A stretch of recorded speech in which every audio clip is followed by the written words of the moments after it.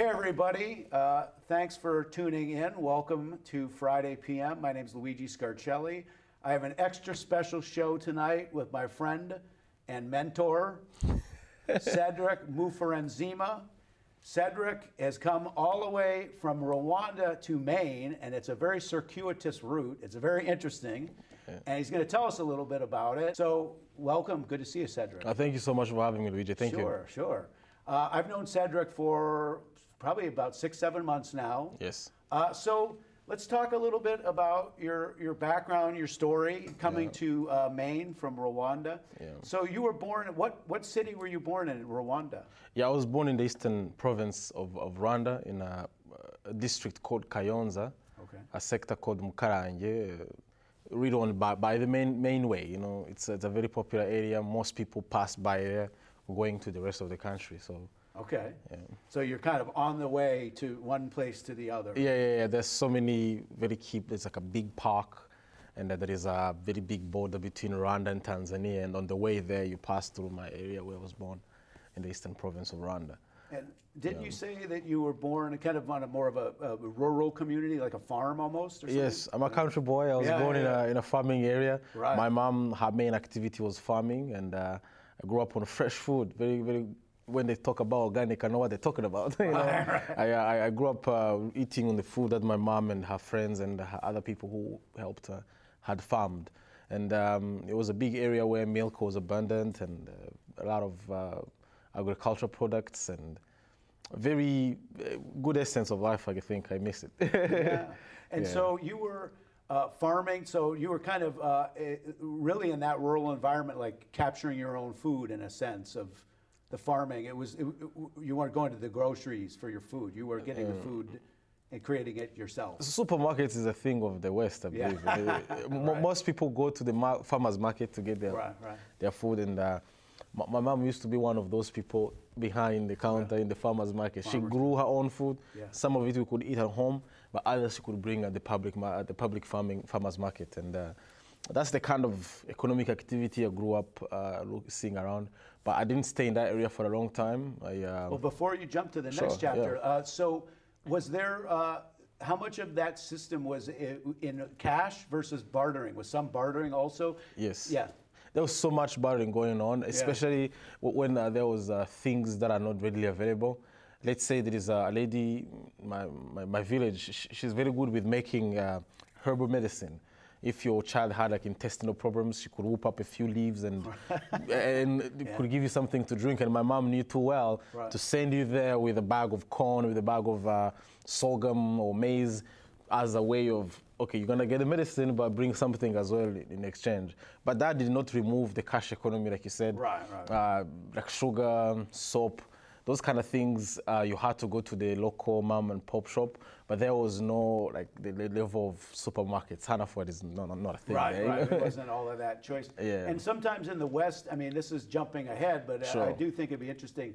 When you first moved to the West, were you shocked by all of the choices? And really, it's fundamentally false choices because it's all the same soap, but just a different box of all of that. Was that shocking even at all to you? Yeah, I think one of the most shocking situations for me was Dunkin' Donuts. Yeah. Like I couldn't fathom that you could get that level of assortment of drinks in one single place, and there was 2 or 3 people making it happen. In my mind, I felt it required a whole manufacturing plant to be able to put such drinks fast, and it was mind-boggling. And the only drinks I knew were the 5 ones, you know, booze, milk, water, and But when I saw the kind of things people are able to put up, Coca-Cola, then Dr. Pepper, then Pepsi, and all these things, and they're very fundamentally the same. They just have a different branding to them, and small little differences in flavors. Absolutely. And so, you did a lot of the farming yourself in those days? I was a kid, just tagging along when they're going to pick up like a big plantain that had fallen or they had cut, picking up small potatoes that were like left around when people were harvesting. Let's say it's like 3 p.m., you're hungry, you could be sent to just to cut off some maize and bring home and grill for everybody. Those are small tasks. Adults could do the chopping. And so for example, in a village such as this, What was it at night? What was the form of entertainment? Were you listening to the radio? Was there a television, or was it that? I mean, you guys weren't that far outside of, electricity types of things. Yeah. Or what was the types of things as a child that you remember? Yeah, you mentioned radio. Radio was big. There is this big kind of play.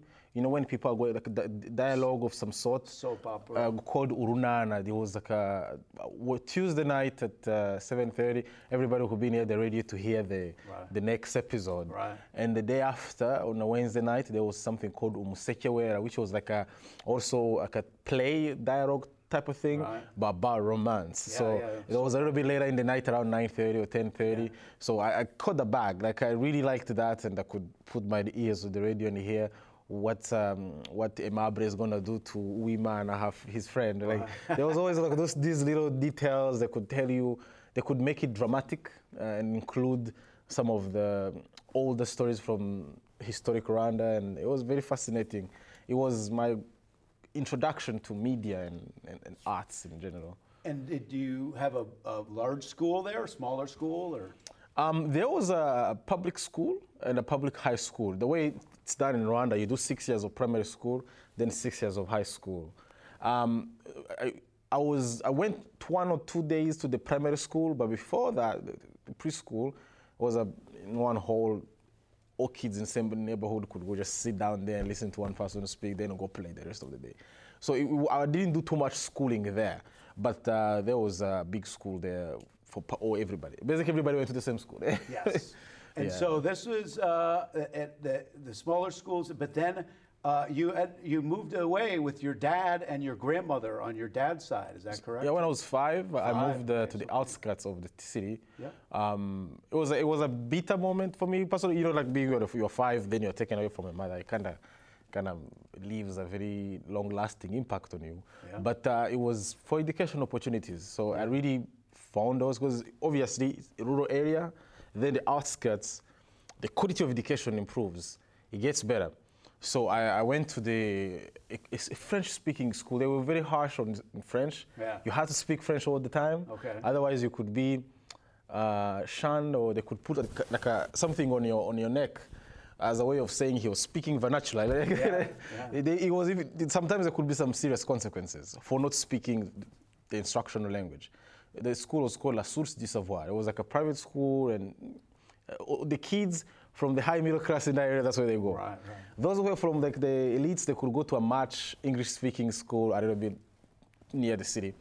So that's where I did my primary school for 6 years. It was a very interesting experience. I knew it was better than the public schools because obviously we had to go to school in a white shirt and a red tie. That itself, knowing that you put on a tie every day, did something to your psyche, and you could see the other kids going to the public school wearing khakis, like khaki pants and khaki shorts and khaki shirts. Khaki shorts and khaki shirts. Woo, that's hard to say. So like a white shirt? For us, it was like a white shirt and a dark marine, tan pants even? Like blue for the marine. Like right, blue, yeah. Marine blue. Marine blue. Very dark blue. And a red tie. Red tie. Made you stand out. It made you stand out. It made you feel different. And you knew there was a cost to that. So all that swag could end when they were sending you back to go get your school fees. Exactly. Because in private, they don't mess around. You either get the money on the first day of the school, or they send you back home. So imagine you showed up in the morning, it's like, go back. So that was always like a very not very fun moment. Then you could see the other kids going to the public school running because nobody's gonna send them away. But they could, there was always like that contracts that I grew up to know how to live with and appreciate. And so this was a Jesuit school, a Catholic school, wasn't it? A religious little bit based? It was much more parent-run, but the high school I went to was Catholic. Okay, so we'll get to that at the high school. So this was on the secondary school. This is the primary school, my primitive years, between 5 and 11. Yeah. 5 and 11. And if French-speaking, so at this time, you did not speak English at all? No, there was no English, but there could be a course of English every now and then. Yeah. In the school, you had to learn how to say, to do, we do, I do, like I, you, he, she, those kind of verbs, conjugating verbs, building phrases, the basics. They could give us a little bit of grammar, singing, a little bit of singing every now and then, but everything was fundamental in French. And if you could not speak French or a little bit of English, you could get very penalized for that. Yes. And I think it was net positive because obviously you are immersed in that environment where you have to force yourself to say something even if you don't know, but you keep forcing. Eventually, it helps. It helps. Yeah, a little bit. And so, were you still friends with any of your friends from the village, or is this kind of a? Did you feel, because I've seen and knowing you, you have a lot of adaptability. Yes. And that oftentimes comes from when you've had to move a lot. Because you have to make new friends. Oftentimes you're the new guy at a place. So that was, but did you keep your friendships? Were you good at meeting new people? Did that help you from that? Yeah, I think that is something that developed when I went to high school. Yeah. But earlier I wasn't aware what was happening. I was obviously moving places and I didn't form these relationships that are very strong with friends. But in high school, because it's a place I went for 6 years, living in boarding school with guys, like we developed relationships. We started, like 2 guys I still talk to today. More than 2, actually 3 of them. 3 of them. And this was high school, and that was so that was a boarding school. Yes. So at that time, similar area as your other school, or no. This one was more into the in the city. Think of Westbrook. Yeah. You know? Right. Yeah, the equivalent of Westbrook to Maine. Okay, right? That's where I went for high school in a Jesuit. Yeah, a place you would call that's where the gangs be hanging out. There was a school in the middle there. Right in the middle of it. Like you said, there was no. It became very hard for me to maintain relationships from the village to the outskirts, then now to the city. The city, that's where I still think I have friends. Yeah. That's where you still have friends. And that was the 3rd maneuver. So you were there. That's 6 years. Yes. Is that the extra 2 years than we have in the U.S. for high school? Is that 2 years after to add additional years, or the 2 years starts earlier? The way it works, like obviously when you're like 5 or 6, they put you in primary school. Then you do 6 years, 11, then you jump right away. Like there is no too much of a delay between high school and high school. You just start basically the equivalent of the 7th grade. For us, we call it high school. Then from the 7th to the 12th, you are in high school most of the time in boarding, because that's what makes economic sense. Like obviously you're in one place with the same kids, eating the same thing. Wow. There is no everybody is in the same place doing the same stuff. Depending on the quality of the boarding school you end up, that obviously determines the next moves you do. But really, the best and most cost-effective for everybody, the parents, the children, is to be in a boarding school. Yeah, it's the standard. It's not like, obviously here I know boarding schools are much more... It's very elite and very expensive, but there it makes more sense for everybody. Yes, it's an experience that actually, looking back, I'm thankful for that experience. And I can see the quality of a person that comes out of such a very gruesome discipline. Right. You wake up at 4:30, you go to bed at 9. Right. And between 4:30 and 6 a.m., no talking. Yeah. You're just, kind of meditating some sort. Right. After 9 p.m., no more talking. Yeah, at the same time at 6:30, at 12:30, and at 7:30 in the evening. Same things, same time. Right. Prayer before meal, prayer after meal. Yeah. 6 times of prayer during the day. It was like very regimented, Well, we have that here in the U.S. called the military, except for the prayer part. Yeah. That's very much, they wanted to have that discipline, and it seems to have worked very well for you, and the idea that it shapes you as a man. And this is a formative years. You said this starts in 7th grade? Yes. And it goes all the way to what we consider to be 12th grade. Yes. Yeah. And so that's that extra 6 years. Before we talk about your journey into America, and you can always let me know if any of this stuff is too heavy or things like that. Sure. But I mean, at your age, you're 26 now. Yeah. This was really around a lot of the war-torn and post-war, really more post-war, in Rwanda. Now, what was that like for you as growing up? I mean, was that difficult? Did you see any of that? I'm sure people ask that all the time, because that's what a lot of Americans know about Rwanda. They only know the very difficult Yes. and tragic parts. Obviously, that doesn't sum up the country. Yeah. Maybe that's not something that you really saw that much about or things. But what was your exposure and thoughts about those days?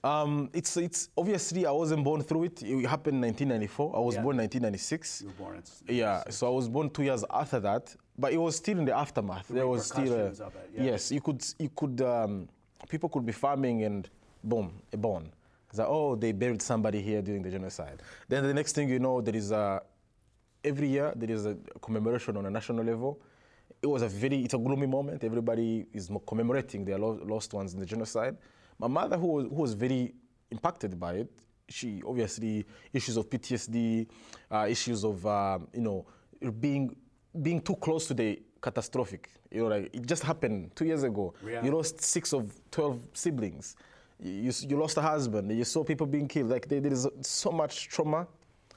And basically, for me, what's interesting is comparing how it was when I was starting to have a little bit of thought, let's say in the year 2000, 2002, then how it is today. Okay. It's an amazing transformation. Right. To see somebody growing, but it's like rising from ashes.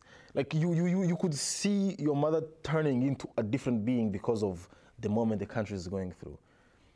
Dark, gloomy, then after that, you could see another step. Then on the country level, you see the transformation. People are saying, let's what they call, you basically getting back together. There is a word for it. Reconciliation. Reconciliation, thank you so much. Right, reconciliation happening. That for me blew my mind. You could see somebody, okay, I killed your family members, but I'm here to apologize. Then, the burden now is on the person who is being asked, justice must be served. Now these people who are giving pardon, but also they have to, on a community level, take on cases. Imagine a murder case being judged by community members. Oh. And actually deciding a sentence of somebody on a community level. Yeah. That was happening when I was coming up. So seeing that community level blew my mind. Seeing what came out of it. Imagine there was like 1 million cases for genocide that needed to be prosecuted. So they had to come up with a revolutionary way of doing that. And then they had to reconcile these people. Then they had to develop. We had to go to school, we had to eat, you could see the power of a nation. To be honest with you, I believe in Rwanda. I think what I saw in my formative years and the way it is today, mind-boggling. Yeah. I feel like for me, it gives me a moral tasks, at least to get your life to a level where you see, it's like, I'm proud of what I've come because I'm proud of the country. Coming from that, right? It's very inspiring, And so when you say, so after World War II, they had a thing. It was a Nuremberg trial. Yeah. And that's where they were trying all the Nazis. Yeah. So because I think you told me about this, or I might have seen this somewhere else. This community-based, because it was so many people. Yeah. It's not like they had with some of the Nazis, they were only prosecuting the higher-ups, not the soldier who was forced into it. Yeah. But right in Rwanda, you have, so many people, and I don't know what the hierarchy was. I mean, the guy who was in charge, he was probably hung or something like that. Yeah. Right? The guy who ordered everybody. Yeah. But it was almost a chaos, right? Yes. So within the post-chaos, how, and I know you said it just now, but I mean, explain a little more for the viewer. How does a community-based judgment system work? You're saying... Thank you. Yeah. Thank you for the question. There is actually a technical term for it called gachacha. Gachacha means the grass. People could sit around and they could vote 6 honorable, truthful members of the committee. Okay. And these people could sit in the front and they could bring the perpetrator in front of everybody. Then the people could accuse the person could either explain the crime or provide evidence, and everybody's taking notes. Right. Now there is tracked, right, because everybody's speaking. There is people testifying, the person who did the crime, then there is a committee, then they will have a few minutes together. They had guidelines written up in Kinyarwanda that are specific, and everything was happening in front of everybody. Yeah. Then those documents could be transferred to the court, then everything could be formalized. And what was oftentimes, I'm, again, very much guessing, but the idea that was a more just upon, in a sense that they weren't, not as much eye for an eye, Or was it that, where if you were judged as a person who may have killed some people, was your punishment to be killed, or was there a different level of this community judgment? The capital punishment was there in the beginning, right? But slowly it was faded because, you know, it's not where the world is today. A person, despite what they have done, they're still a person. Right. You know, we all have time. When I kill you, I remove the time aspect. Basically, your potential is gone. So literally, you had jails full of engineers and teachers. You don't do that. You don't just put everybody on and shoot them. What they had to do was also, there was something called TIGE, which is that's an acronym in French. I think it's called Travaux, something, works, public works. Okay. So these people who were accused of these heinous crimes of genocide, they were given a task to rebuild the country. So they're the same people who build cobblestone roads across the country. Oh, yeah. The same people who are farming valleys of rice, people building like soil management systems, terraces. These are all people in prison. So they really played a big part in the country, and everybody who could go through certain years of public works, their sentence could be curbed, and they could rejoin their family very soon. It was it's a miracle, let me put it that way. Yeah. So it's like a creation of miracle, painful. Right. Certain people are not happy with it. Right. It's like, yo, these same pricks killed my family, now you're sending them back. Right. Like, it was the dice, and then I was in the middle of it because my mother was a survivor. And she was a survivor. And she could tell me stories of people she had to show up in Gachacha and testify against, and there's some people you see, been resist. And before so let me just ask this, before the genocide that happened, were these also the neighbors? So at one time it's your neighbor, but at one time it's your victimizer, but now you have to be the forgiver. Was that how it had worked? Yes, because everybody had all lived together. That's the difficult thing. I mean, I think in some of these other things where it's outsiders coming in a war, an oppressor, but because they were two tribes, the Tutsis and the Hutus, and just for the viewers who really, because many people aren't going to know anything about this. So at the time, when we go back to before the genocide happened, who was the people that were in charge? Was it the Hutus were in charge at that time? You would say it was a Hutu regime, according to what I read or what I saw in the history books. But it was a system that followed the reign of the king. Okay. So the colonizers, the powers that kind of were colonizing the country, I think at the time was Belgium. They had a falling apart with the king and his administration. So they removed the king, then they put in a Hutu leader. That's who they put in. Then there was a whole ideology that was formed to change how people could see Tutsis. Tutsis have always been a minority. But it was also a social, an economic class. It's something that became weaponized. Okay. It was there as a way of moving up and down. But the Tutsi was a step up? Yes. So that would be a step up. And so which was the tribe that seemed to have went for the revenge that was the genocide? Yeah, it was, they actually called ethnic groups. It was ethnic groups. It was ethnic. So because there was an element of anatomy, like they could say if your nose is this wide and this long, let's say it's this length and it's longer, that means you're a Tutsi. And let's say it's wider and it's shorter, all that. They came up with metrics. But obviously they start putting it in your ID. They could say so and so Tutsi. Then during the genocide, when you could cross like a border or like a road stop. Like a roadblock almost. Roadblock, they could check your ID. It doesn't matter how you look like. It was like a very weird weaponized concept. Really, you can't tell people. Like it really, it's hard. I think in Rwanda they got that whole concept from the Belgians. You know, in Belgium there's these sects, the Wallon and the Flamand. Like they speak a little bit of different things, but they hate each other so much. So they gave us a little bit of taste of that. And they took the country down a hill. Well, it's what they call a divide and conquer. Divide et impera. It's a Latin principle. Horrible stuff. The idea that it will be very hard to take control of a unified population. But if you take this population and you split them in two, you give the smaller one the guns and the money. So they're always afraid of the larger population. And what happened was chaos. But it seems as though after the reconciliation, and do you find that that was all based on internal powers, or was there outsiders that helped? Because it seems like the outsiders created a lot of the problems, and maybe the group of the people within themselves were the people that were able to reconcile it. Yeah, I think it had something to do, big time to do with the good leadership. Like without a leader who thinks in that way, that wouldn't have happened. Yeah. It was easy for the leaders to say, let's revenge, let's take over, let's silence everybody, But I actually think also reconciliation is a way of survival. Right. Like had they not been that way of reconciling, things would be still going down. Right. Like right now, you can tell, you can even use reconciliation as a weapon. Right. Don't treat me like that because we reconciled. Like could happen to you. Yeah, it's a mean of survival. You have to do it. Like, it's no other way. Otherwise, it's gonna be 100 years of a conflict. This is what I think a lot of people will find interesting is your pathway to come to Maine. Yeah. So tell me about that, because I know that you were in school there, and it happened that the school that you went to is Bentley College, correct?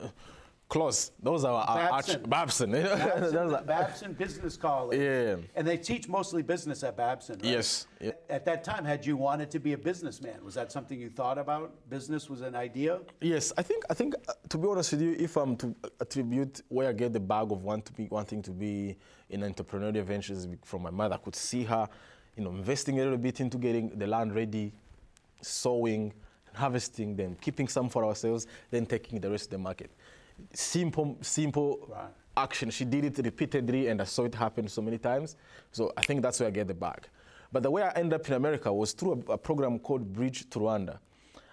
It was a program started by American philanthropists and businessmen. They came in Rwanda, then they asked the president, what can we do to help the country? Yeah. So the president asked them, help the brightest of the country to find opportunities in American universities. Right. Excellent universities, not all of them, but the good ones.